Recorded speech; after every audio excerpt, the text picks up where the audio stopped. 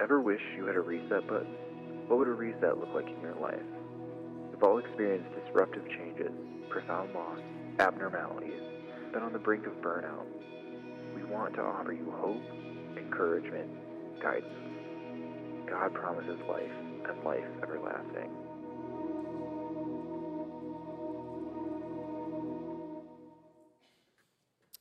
Well, good morning, everyone. So glad you're here today.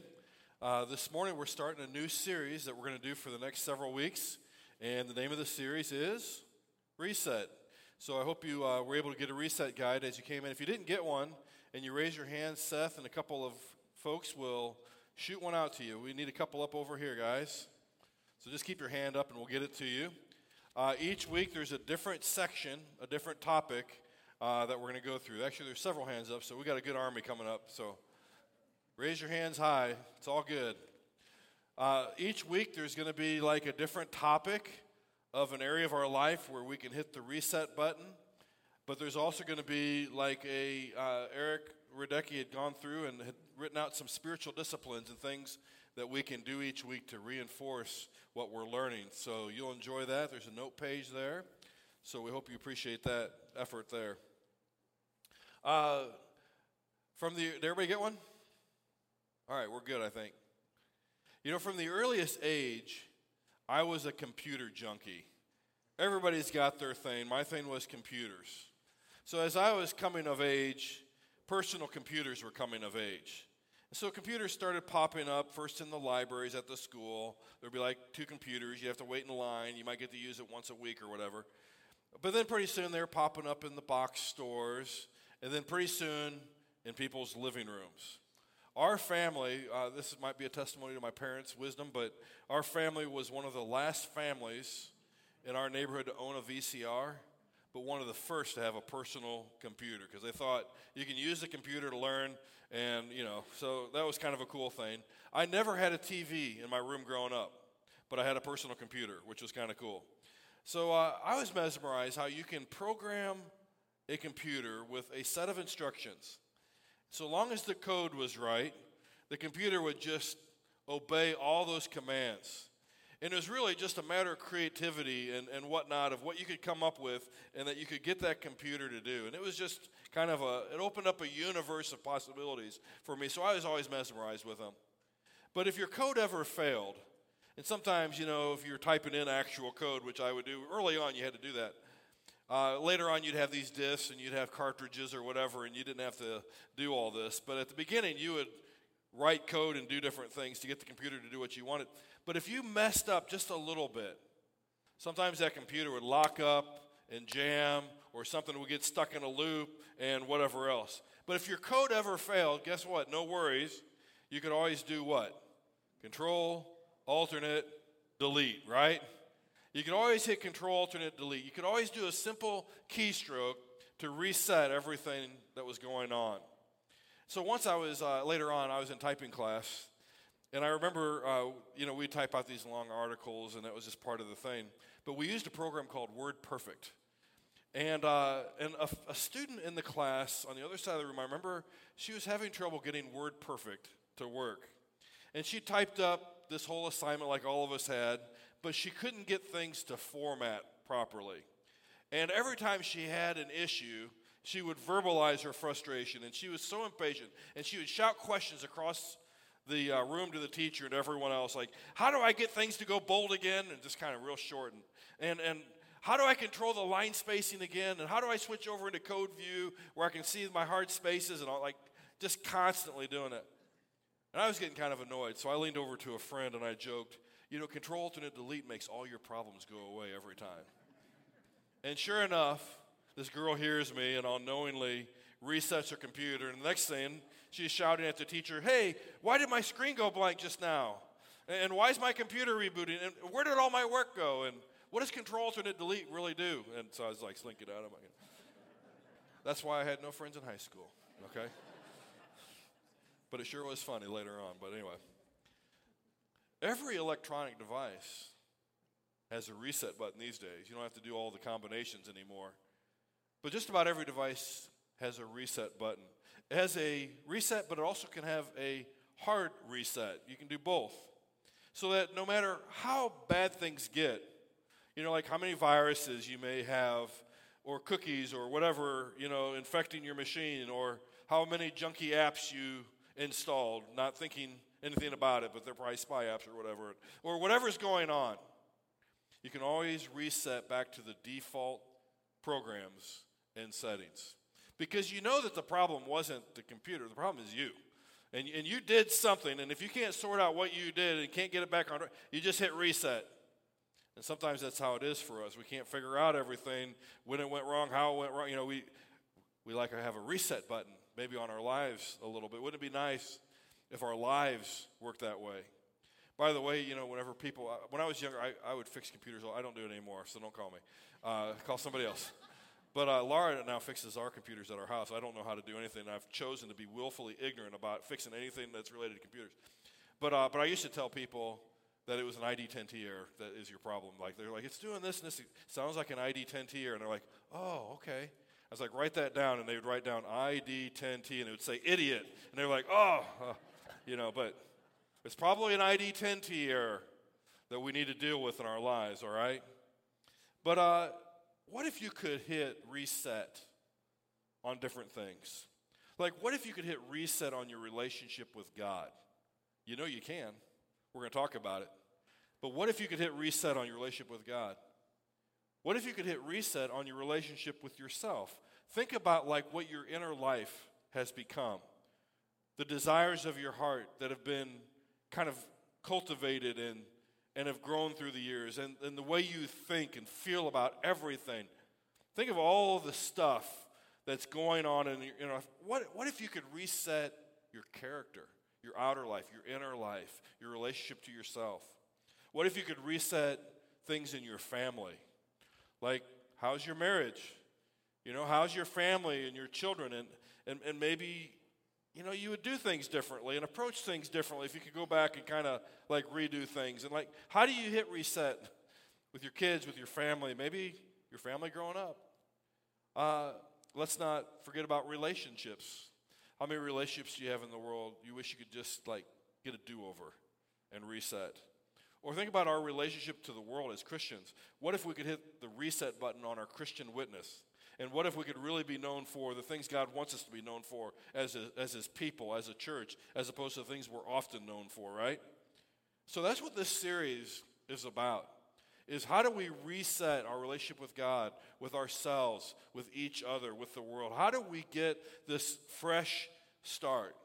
Now, I want to begin this series in a very important place. I always believe that you got to get the foundation right before you start building a bunch of other stuff.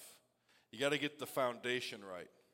And the closest thing to a reset button that we have in life is what the Bible calls faith and repentance. Faith and repentance. So faith is all about what is that thing that you put your most foundational trust in, all right, that you stake everything upon. And repentance is this idea of what do you return to when everything's going bad? What's those foundational things or that foundational person that you turn back to? So faith and repentance is very core to what I want to talk about this morning. In Acts chapter 3, I love this verse. And this is going to be simple stuff this morning, but very important, very foundational. Repent and turn back to God so that your sins may be wiped out, that seasons of refreshing may come from the presence of the Lord. Doesn't that sound like exactly what we need right now? Some refreshing, for things to be wiped out of memory, God's memory, our memory, for that fresh start to happen. The Christian life is all about sanctification, being made new. And so here's this invitation. Now, every time in my life that I've drifted from God, and there's been many times, I found that my sins began accumulating right away. Things that shouldn't be installed in my life were getting installed in my life. We're becoming part of things and gumming things up. And as I turned away from God, the malfunctions began to accumulate. The pain, the frustrations began multiplying. And maybe that's how you feel today. It's like, man, it's past the point of, hey, I can fix this. I need a reset. I need something more than just, hey, I'm going to change a few lines of code or tweak this or tweak that. Like, I need a lot more than. How bad do things need to get in your life before you turn back to God? You know, for some people, not even death itself will cause them to turn back to God. For some people, there's no consequence severe enough that would quicken their conscience or quicken their heart to turn back to God. But what about you? The moment we put our trust back in God, the moment that we repent and turn back to Him, these seasons, not just times, but seasons of refreshing come from the presence of the Lord. This is the starting point for us in this series. So again, the idea of faith and repentance is relatively simple. Just for re-emphasis, faith is what you're putting your ultimate trust in. Repentance is who you're turning back to. And so, turn back to who? Turn back to what? Put our faith in who? Put our faith in what? Maybe it's not adequate just to talk about faith and repentance in a vacuum. Maybe it's not adequate to tell people, hey, turn away from your sin. You know, what if your code, what if your operating system, what if your very thinking about God has become corrupted? If you tell someone to turn back to God and their thinking about God is wrong, then there's not going to be anything transformative about turning back to false knowledge about God. If we don't deal with the reality of, like, what does it mean to say God? Who is God? What's it mean to love ourselves? What's it mean to love others? What's it mean to love our... What if the way we think about these things is the problem? When you hit Control, Alternate, Delete, you know, it's maybe not deep enough, right? When you hit Control, Alternate, Delete, it might clear your memory and you go right back to where you were, but what if where you were wasn't the right place? Sometimes you don't just need a reset. Sometimes you need a rebuild. You need a whole new underlying code and operating system for your life. And that's really what Christianity is at its core. It's a whole new worldview, a whole new way of thinking about God and yourself. And maybe it's your operating system, and not just a few tweaks here, that's become rogue and filled with apps and viruses. And a superficial reset isn't enough. You need something a lot more substantial. Either way, the starting point is the same. It's faith that we come back to trust God, and it's repentance we turn back to God. But here's the big idea for this morning. The Word of God is what restores true knowledge of God. The Word of God is also what restores true knowledge of self. I want to talk about each of these ideas for a moment. That what is faith if you don't have the right idea of God? What is repentance if you don't have the right idea of God? And so we have to get back to the right words that govern our life, which is the Word of God.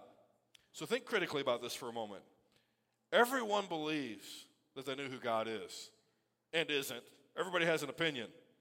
And it's often one opinion against another opinion and another. I've listened even to Christians sit in a circle and talk about God, and I've often thought, I don't know which God, like, that's not the God of Scripture that this person is talking about. And that's kind of like God-ish, but not really quite on the mark. And, like, who is the God that we believe in and that we've put confidence in? Is it really the God of Scripture? Often it's not. Sometimes it's a God of our own creation, or a God of our own imagination, or a God of speculation, or of worldliness. You know, people have said this and they've said that, and we've grabbed these different ideas, and right? The Christian perspective is that the Bible, the written Word of God, is God's self-revelation. That we wouldn't know God at all, but God has revealed Himself first and foremost by His written Word. In the Bible, when you start in Genesis and you work your way through to the end, in the Bible, God declares, this is who I am. He differentiates who He is from who other people think He is. He says, I am who I am. I'm not who you think I am, or who you think or say, or what other people might. Like, I am who I am. And so Like, this is my name, and this is my character, and this is my purpose and plan for your life, my will. This is what pleases me. This is what displeases me. We get to know so much about God through his self-revelation in the Scriptures. And so, necessarily, what are we putting our trust in? We're putting our trust in the God of Scripture. Who's the God that we turn back to? The God of Scripture. So, what's really cool is how the deepest and truest knowledge of God isn't just revealed in written words, it's also revealed in the face of Jesus Christ. You can think of the Scripture as the written word, but you can think of Christ as the living word. So through the written word, all Scripture, God's testifying to who he is. He's testifying to the coming Son. He's revealing his purpose and plan in history.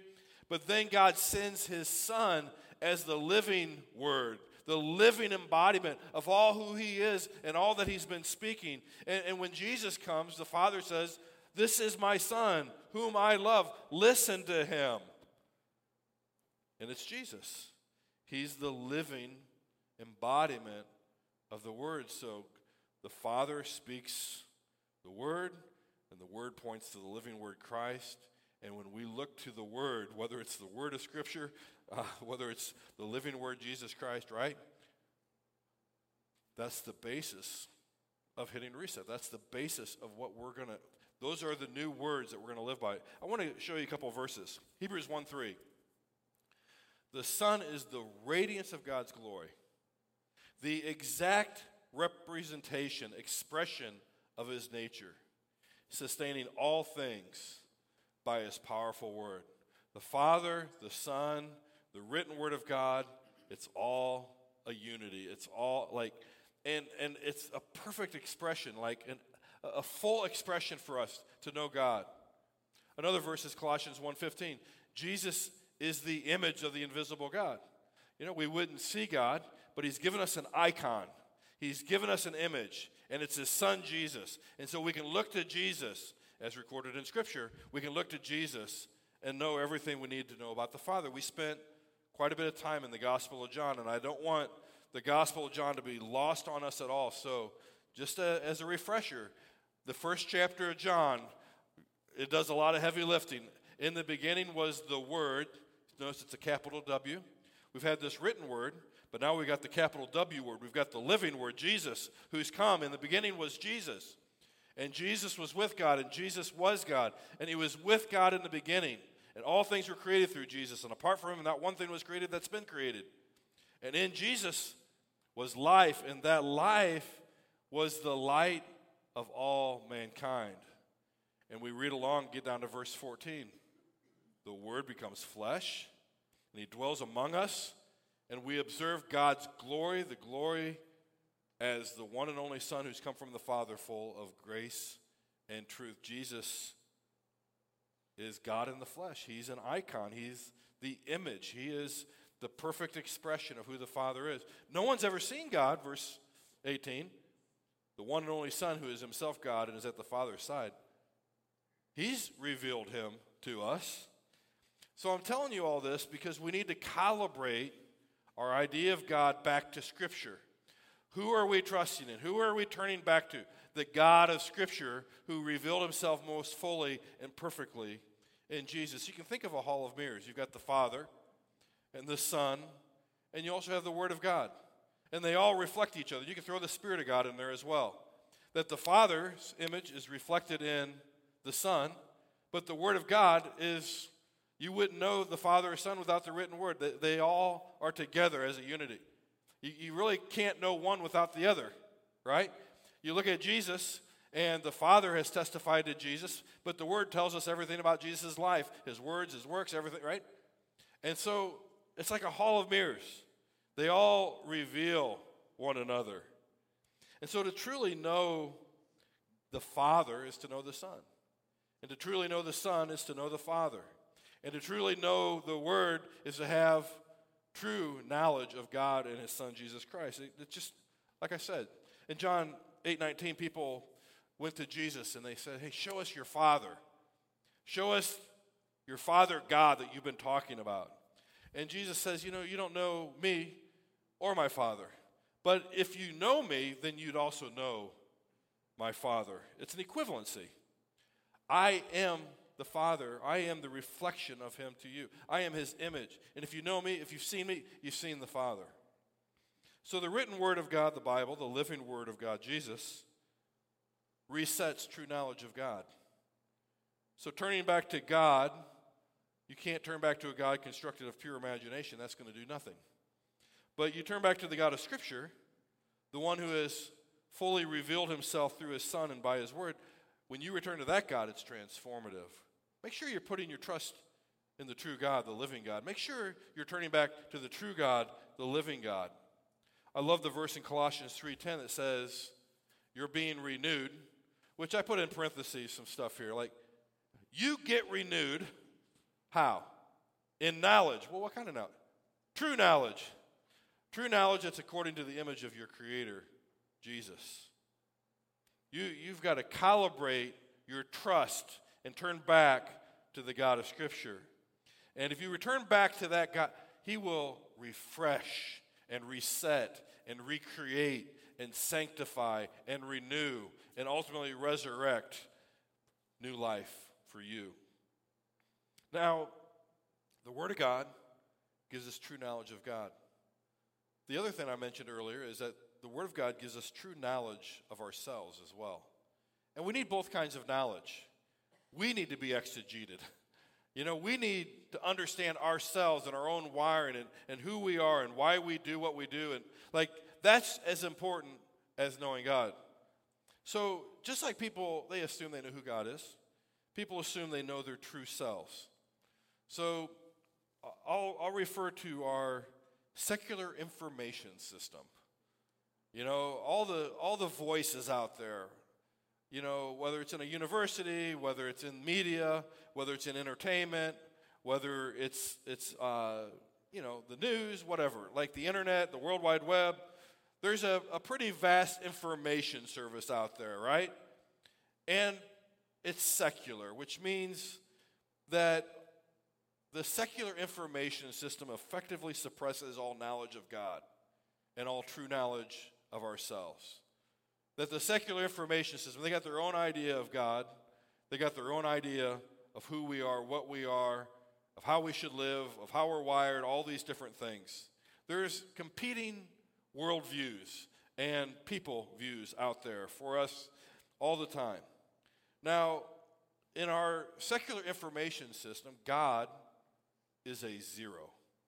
God matters nothing. He exists or doesn't exist, doesn't matter. He's cast away.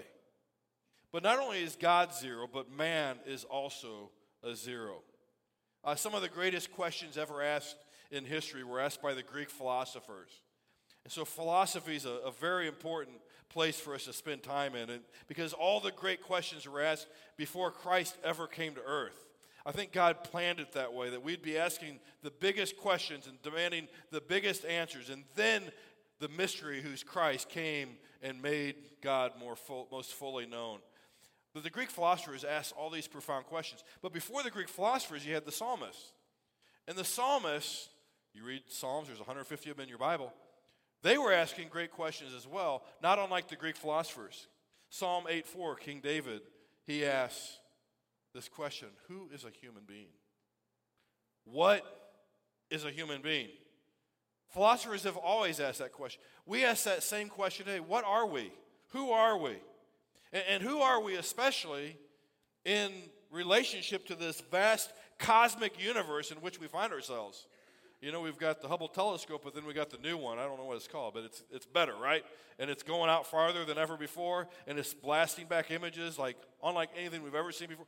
And we're realizing that we're even smaller and more seemingly insignificant. In the world, the universe is even more vast than we ever imagined or whatever. Who is or what is a human being? Well, the secularist says that, there is no God. And you're nothing more than an accidental cosmic mist. That's all you are. You're just a mist, a vapor that appears for a while, and you're gone. You're insignificant. From stardust you came, and from stardust you'll return. You're just matter, and you matter not. That's the core message, isn't it? You're just matter, and you matter not. You know, we wonder why there's so much depression and discouragement, hopelessness, despair, nihilism, narcissism. It's because we're told that we're just matter and we matter not. We're a zero. Man is a zero, God's a zero. But what if we're more than mere matter? I remember as a young person growing up and in biology class, everywhere, that message was starting to get drilled in. We were getting indoctrinated that there's no God and that you're just an accident of sorts that happened, right? And you're an improbable you or whatever it is. But I remember there was a point when I was starting to think about myself being mere matter, but I came across a book called Mere Christianity by C.S. Lewis. And that opened my eyes that maybe I was more than mere matter, that maybe my life mattered, that maybe I was significant, and that I mattered more than matter, and that maybe I was created in the image of an invisible God, and that maybe that God knows who I am, and maybe I could look and listen to that God, and maybe I'm who God says I am and not who my music or teachers or Hollywood or whoever else it is saying that I am. You know, maybe God wants me to become something different than what these other voices want me to become. What plans, what kind of dreams might God have for me? The Greek philosophers, they asked all these questions, but they turned to their imagination and speculations in order to answer those questions. They didn't do half bad, but they didn't get all the way to a right answer either. They got kind of like halfway to some good answers. But Jesus, you know, he shows up. He is life. He showed us what our life was intended to be and what our life can become. In him was life, and that life was like a light that went off. And when you see Jesus, suddenly you understand yourself, and you understand who God created you to be, and the relationship he has in store for us and in mind for us to be his sons and daughters as Jesus was his son. You don't have to turn to our imagination. We just have to turn right to God's word, because the word answers these questions for us. And in the word, we get true knowledge about God. We get true knowledge about ourselves, and we realize God's definitely not a zero, and neither is man, right? Psalm 8, let's just look at it for a moment. When I observe your heavens, the work of your fingers, the moon and the stars which are set in place, what is a human being that you remember him? A son of man that you look after him? That's the big question. You made him little less than God, and you crowned him with glory and honor. You made him ruler over the works of your hands. You put everything under his feet, all the sheep and oxen, as well as the animals in the wild, the birds of the sky, the fish of the sea that pass through the currents of the seas. Lord, our Lord, how magnificent is your name throughout the earth, right? That's a little bit different answer to our identity than what the secular information systems are indoctrinating into this world, right? It's a bigger answer. It's a better answer. Now, there's all these verses that are very foundational. They get at this idea of knowing our true selves through the Word. One of them is Hebrews chapter 4, verses 12 through 13. Many of you are familiar with it. The Word of God, you know, the Scriptures, are living and effective and sharper than any scalpel, any double-edged sword, any double-edged instrument for cutting, right? So these aren't dead words. These are living and active and effective and profound words. And they cut in, as you read the word, they penetrate as far as separating soul and spirit, joints and marrow. The word is able to judge the thoughts and the intentions of the heart. And so when you're reading the word, no creature is hidden from God, but everything becomes naked and exposed to the eyes of him to whom we must give an account. When you read the word, and I would have this experience reading the word even as a youngster, you'd read the word and God would call out, the word would call out a pattern in your character. The word would call out an intention in your heart, something that wasn't right or dark. if there is some area of struggle, your conscience, the Word of God, like there was no hiding, right? The Word of God would just like, there it is. But more than that, the Word of God says, here's how we deal with that. And here's what we do about that. We turn back to God, we trust God, and we invite Him through His presence and power to heal that thing that needs to be reset, right? But your experience in the Word is that, man, it cuts through like no other words that you'll ever find anywhere. It cuts through and shows you true knowledge about yourself. And sometimes it feels like it's more than we can handle. But nonetheless, we need that knowledge, right? Another passage that I often think of when I think of Scripture is I think of 2 Timothy chapter 3, verses 13 through 17. But we don't always read the context. So if you read the context, it starts off by saying that evil people and imposters will become worse, okay? So there are all these authorities and influencers out there, social media influencers, Hollywood influencers, political influencers, worldwide influencers. There are all these people out there that are demanding influence over our lives. They make God a zero, they make man a zero, but they make themselves everything. They want to be everything. They want to be like gods to us, dictating our worldview, dictating our lives in all these ways. But there's evil people that are vying for this influence. And it's hard for us to imagine. It's a big debate in culture, but sometimes the most innocuous things can be tools of evil people. That's what the whole Disney debate's about, without getting into all that. But I'm just saying, like, the music we listen to, the most seemingly innocent things, like, there's an influence behind it that may be godly or may be godless. But evil people, imposters, the thing that you'll notice is they become worse. They're deceived, they're being deceived, but then they're deceiving others. And that's really secularism, right? In a nutshell. But as for you, continue in what you've learned and firmly believed. You know the people who taught you, and you know that from infancy that you've known the sacred Scriptures. Now let me just say this. When you look at the people that want the most influence over your life, do you want to become like those people? You know, the person that's singing those lyrics, do you even know who they are? Have you ever even, considered their life and where their ways have led or the destruction that's occurred through that person's influence in their own circle? We're often allowing ourselves to be saturated by the words of people who are destroying themselves and destroying others and have a very open, it's very obvious, right? You look at it and you're like, I don't want to become like that person. I like the beat though, but I don't want to become like this person that's creating this script for me, this teacher, whatever, right? But he's saying, hey, you know the people that taught you the Scriptures. Your mom, maybe your dad, maybe a Sunday school teacher, maybe a preacher or a pastor or a leader. When you look at their life and you contrast it with the lives of these other people, you know who taught you over here, and you know the words that created that godly person, right? And you know this words that's creating these godly. Who do you want to tune into, right? Who do you want to tune into? So Paul's saying, hey, from infancy you've been taught the Scriptures.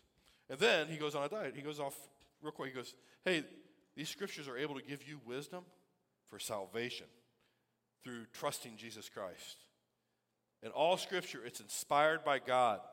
It's profitable. If somebody needs teaching, if somebody needs rebuking, if somebody needs correcting, if you do, if you want to train someone in righteousness to become a better person, the Scriptures are inspired and adequate for that task so that the man of God may be complete, equipped for every good work.